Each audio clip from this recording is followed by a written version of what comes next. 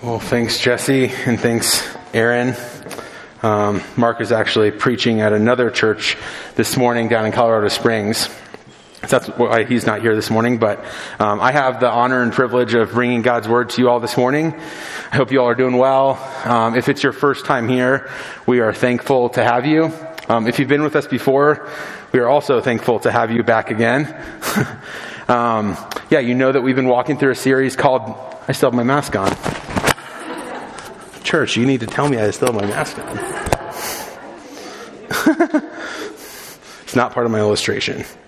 So you know that we've been walking through a series called The King in the Kingdom, where we've taken a look at Jesus' life here on earth and the kingdom that he's establishing.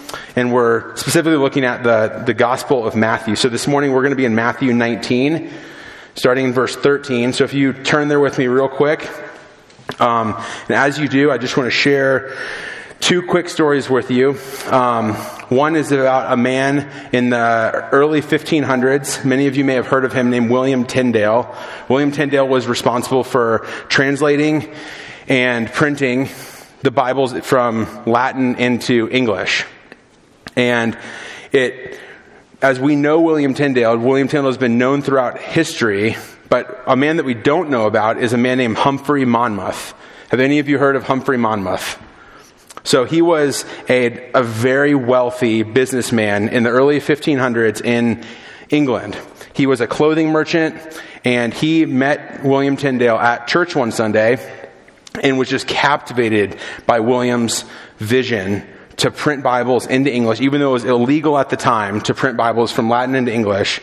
He was captivated by this and knew that, man, I feel like God is really calling me to give up this wealth, this prestige that I have, and partner with William Tyndale in this. And so Humphrey not only funded the entire endeavor of printing these Bibles into English, but he used his fleet of merchant ships to smuggle Bibles into England so that the word of God could be spread throughout England.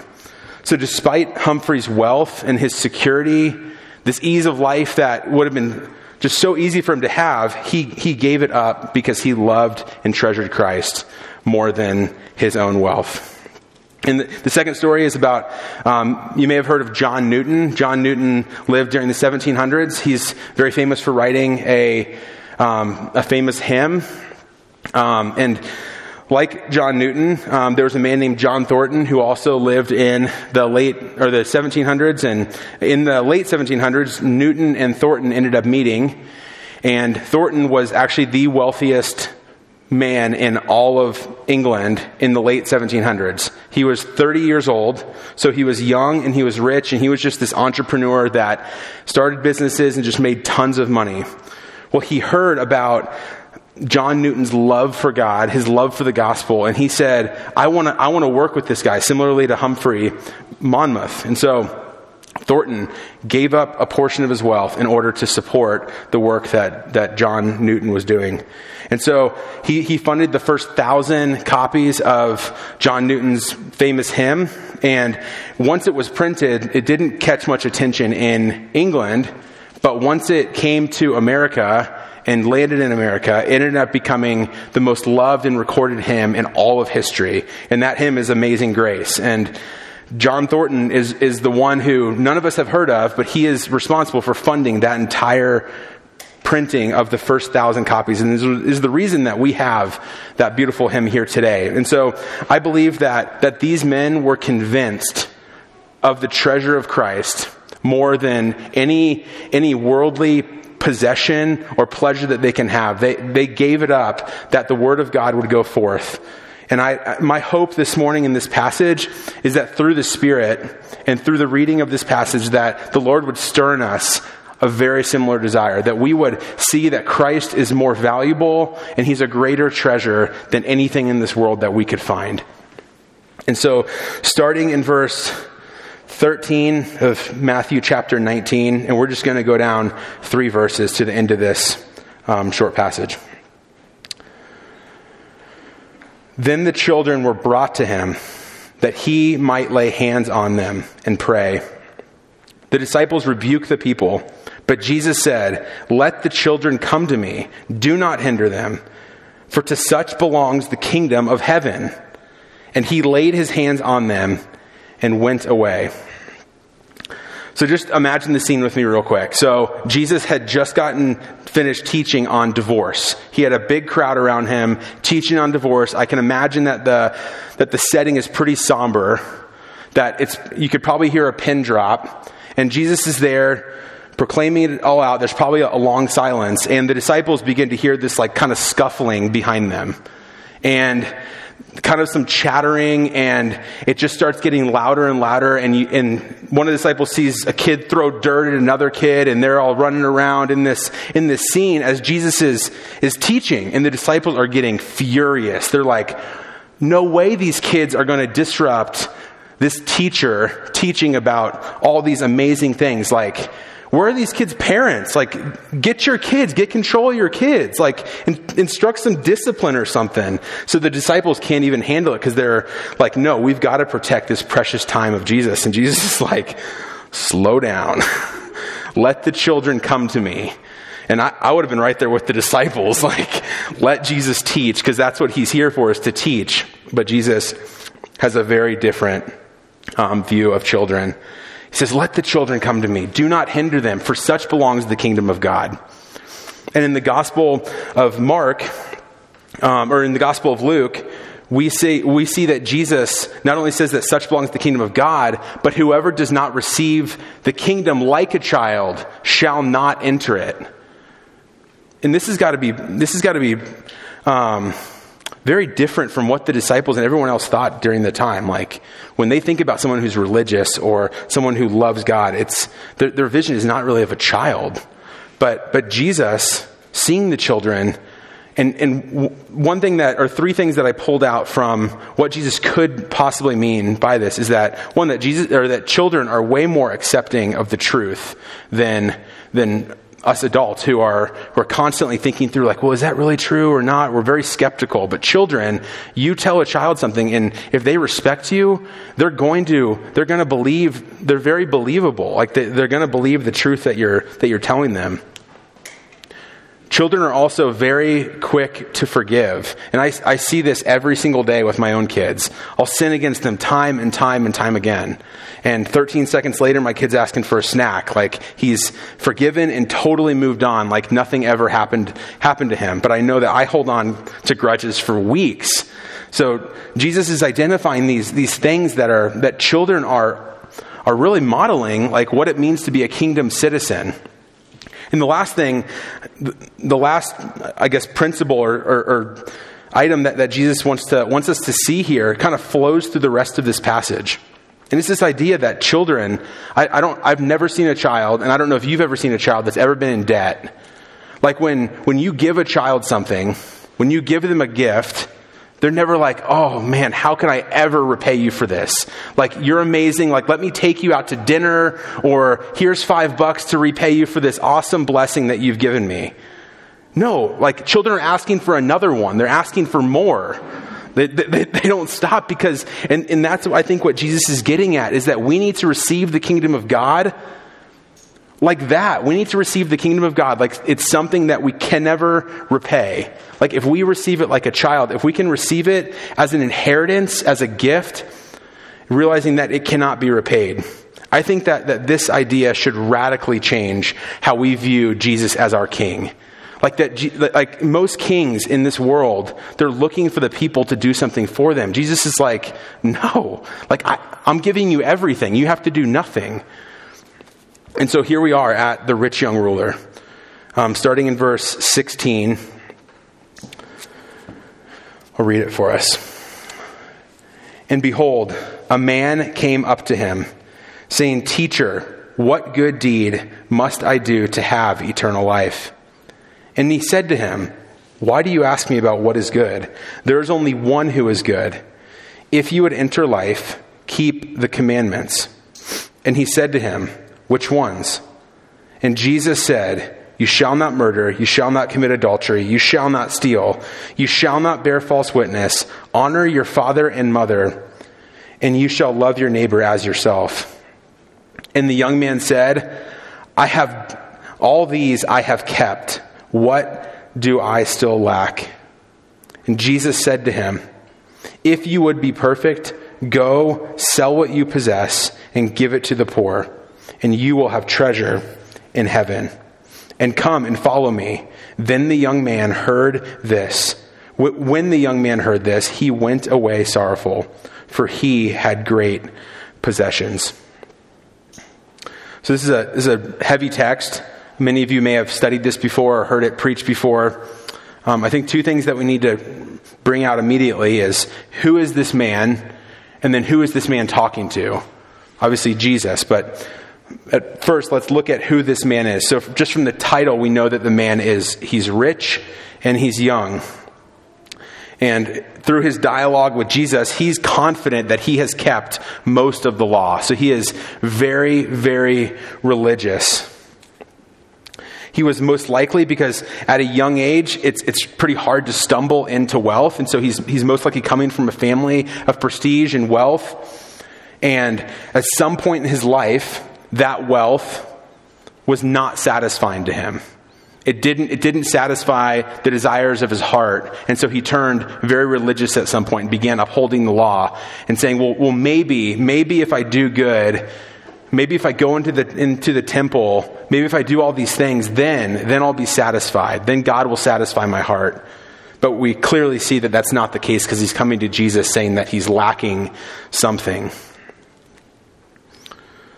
And I believe that we would be dishonest if we did not identify with this man in some way as we finish reading through this passage. So believing that Jesus is just a good teacher who comes into the synagogue, and he's thinking of Jesus as just some normal rabbi, but quickly Jesus asks him, when the man approaches Jesus and says, "Teacher," or in the Gospels of Mark and Luke, he says, "Good teacher, what must I do to have eternal life?" And Jesus asks, "Well, why do you ask me about what is good? There is only one who is good, and that is God alone." So Jesus is immediately revealing to this guy that he is God. And he's not some normal teacher. And so this guy's in for a rude awakening, because he came to Jesus thinking he was going to have his goodness and his being blessed by God kind of persona of being this good, rich, wealthy man, that he was going to have it justified by this good teacher, and he was going to get a pat on the back and send on his way. But Jesus wants none of that, because Jesus is not a religious teacher that's going to justify this man's sins. Jesus' only interest is this man's heart and this man's obedience. Jesus' only interest in this moment is to get to the root of this man's heart and to show him that what he's trusting is not going to last. It's dissatisfying, and to truly be satisfied, he can't trust in his own self-righteousness. He can't trust in his own possessions. And Jesus is going to get to the heart of that. And so Jesus continues, "If you would enter life, keep the commandments." And the man responds, "Which ones? Which ones do I keep, teacher? What behavioral changes do I need to make in my life to get God to do for me what I need him to do for me? What box do I need to check in order to get what I want? What prayer do I need to pray to be good enough for you to sign off on me to receive eternal life in heaven?" Like, this is the personality or the response that this man is having towards Jesus' questions. He's almost like puffing up his chest and saying like just bring the law before me and I'll show you how good I am. And Jesus is saying, no. But Jesus continues playing the game and with this man and lists off these 6 commandments: that you shall not murder, you shall not commit adultery, you shall not steal, you shall not bear false witness, honor your father and your mother.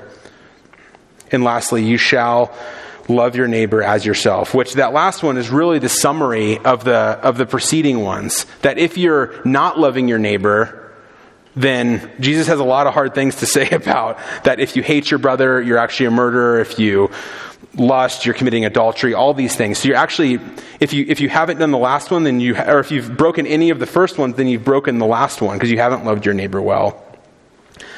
But this man says, his response is, all these I have kept. What do I still lack? Remember, this man approached Jesus and said, good teacher. He's identifying Jesus as being good, but this man is now proving to Jesus his own goodness.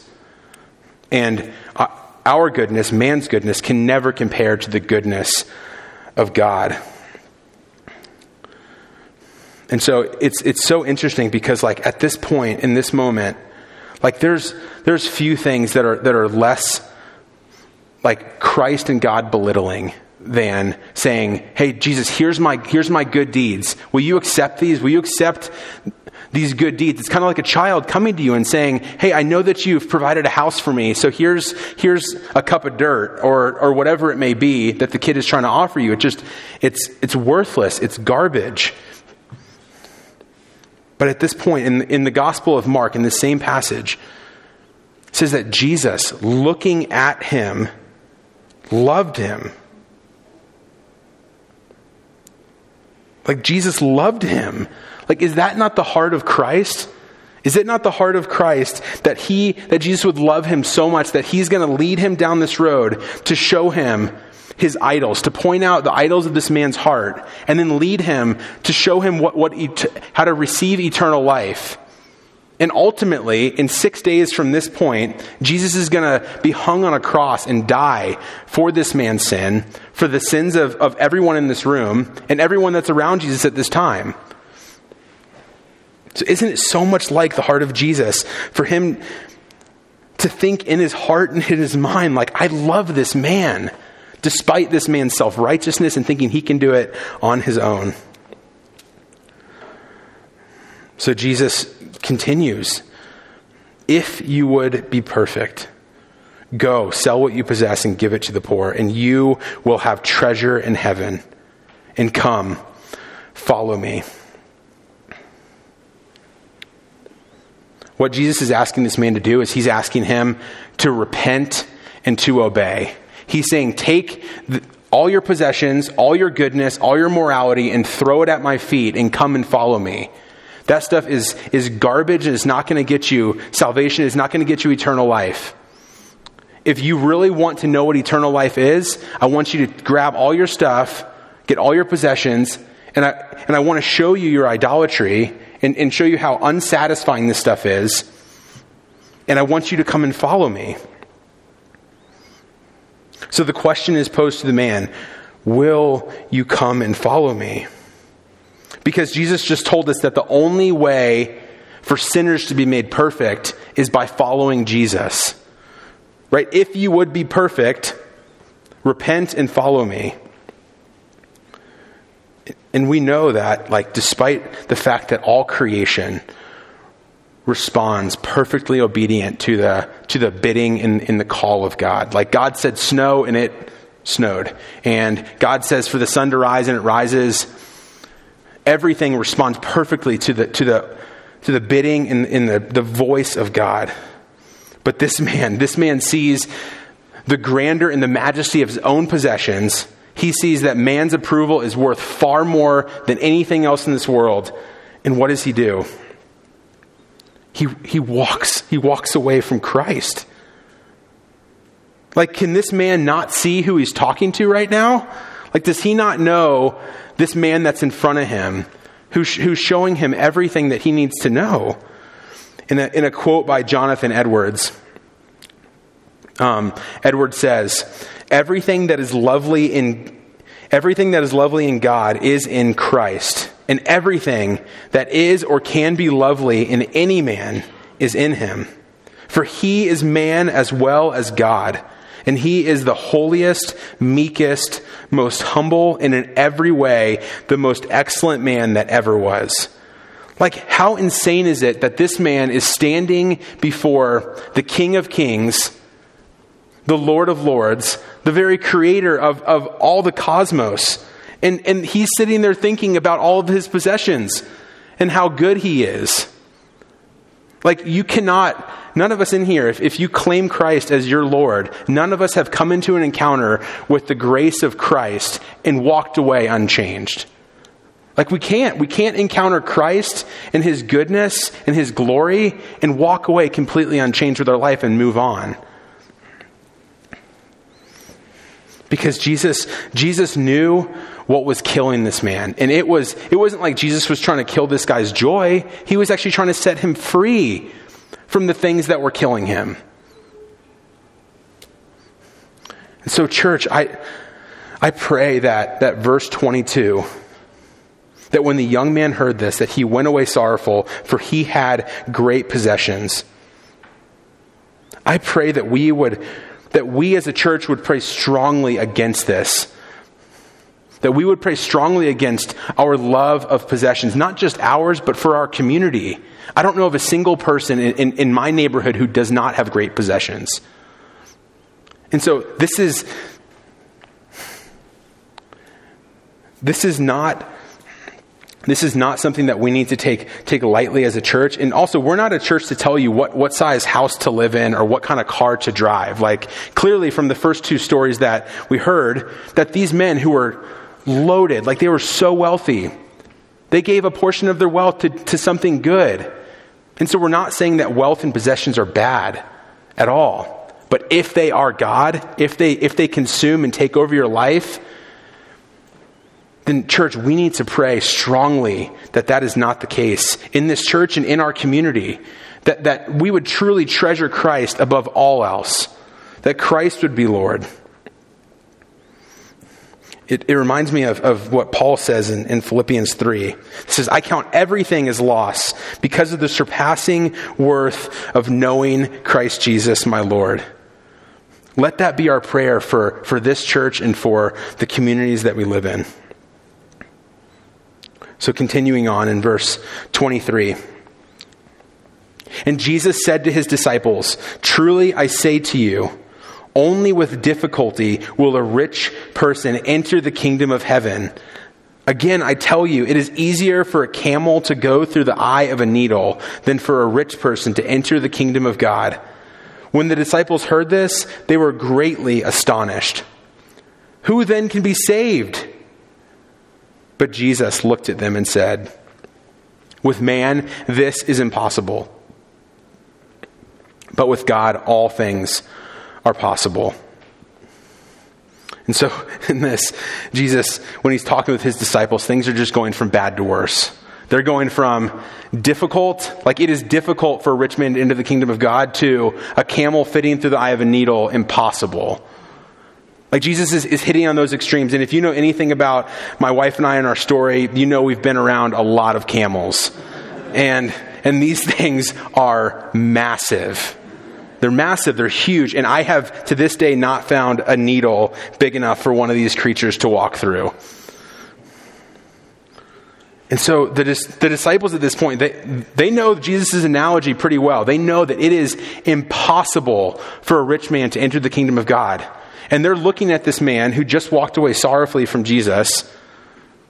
And they're like, they're completely distraught. They can't even handle like what Jesus has just done. Like, if anybody should receive the kingdom of God, it's this man. It's the man who's upheld the whole law. It's the man who's got the wealth. And clearly, he's been blessed by God, right? But being successful, what Jesus is trying to get at is that being successful or being a good person does not save you. And it will not sustain you. It will not satisfy you. So much in this Christian culture that we live in today, there's all these plans and steps of, hey, here's 5 ways to be a better man, or 8 steps to your best life now, or you want to be a good wife or mom, then here's these 17 steps that you can do to get your goal.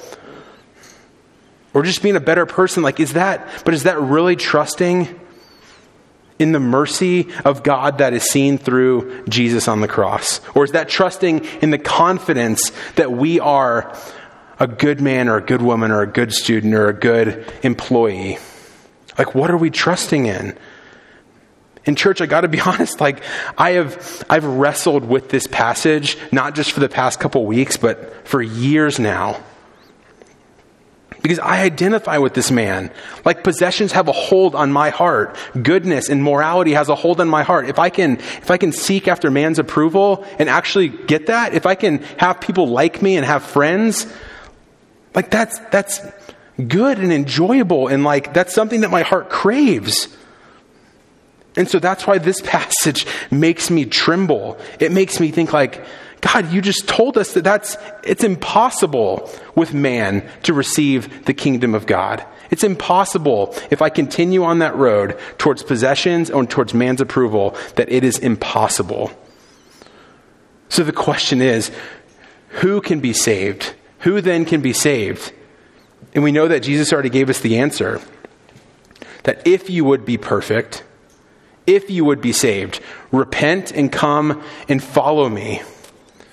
And we should know that this is not a call to ultimately giving up happiness and giving up fun and giving up friends and all this stuff. Jesus' reward is far greater. Jesus says that you will have treasure in heaven. So the answer of who can be saved is those who repent of your goodness and trust in the righteousness of Christ and come and follow him. Because if we're trusting in the world, if we're trusting in the ways that we can become a better man or a better woman and just becoming a good person, what happens when your 3-year-old gets cancer? Or what happens when you have a miscarriage or your marriage is on the rocks? Or you've prayed to the Lord to give you a spouse and he has not answered you? Or if you're seeking a job and you can't, and the Lord's not answering, what happens when your life is an absolute shambles? There's nothing to grab onto. Your possessions and your goodness are not going to satisfy you in that. We must cling to Christ because there is one, and we know him. He's mentioned in this passage several times, who says, "Come and follow me. Come, all who labor and are heavy laden, and I will give you rest. I am gentle and lowly. I am the good shepherd. I created you. I know you. I know the pain that you're feeling right now." Jesus is calling each of us to come and abide in his words, and that he will come and abide in you. He's saying, like, I love you, right? And I will give you treasure in heaven. I will never leave you nor forsake you. Like, that's good news, church. So as we close, in the Gospel of Matthew, in this same passage of the rich young man, about 10 verses later, there's another story of a rich man that many of us are very familiar with. It's the story of Zacchaeus. And in this story, you have this, Zacchaeus is a tax collector, and he is very rich. And he hears that Jesus is coming into town, and so he is fighting to make his way through the crowd to see Jesus. He climbs up into this tree, and Jesus, anticipating, knowing that where Zacchaeus is, because he's very perceptive, and he comes under the tree and says, "Zacchaeus, come down. I want to stay in your house tonight." And Zacchaeus' response, was it like, "Oh, Jesus, come on. Like, I don't have time for that. I got friends coming over and I got stuff to buy on Amazon." And no, like, he ran down the tree and he received Christ with all joy, right? And Jesus later says, or Zacchaeus, after Jesus comes into his home, Zacchaeus says, "Behold, Lord, I am giving away half of my goods to the poor." And Jesus responds to him, "Today salvation has come to this house, for the Son of Man came to seek and save the lost." And so here we have a beautiful picture, this really contradiction of seeing this man who's trying to earn God's favor and trying to be blessed by God in his own way, in his own time. And then you have Zacchaeus, who's willing to lay it all down and receive Christ with all joy. So we see the picture come to fruition where with man it is absolutely impossible. It is impossible for a rich man to enter the kingdom of God, but all things are possible through God, right? because we just saw it with Zacchaeus. And so, church, I want to ask us, let's repent of our goodness and repent of our love for things and possessions and stuff. It's not bad to have them, but it is bad to love them more than Christ. And so let's come and follow Jesus. Let's follow Jesus with the joy of Zacchaeus, and let's follow Jesus with the joy of a child that we read about earlier. So let me pray for us, and then we'll jump into communion.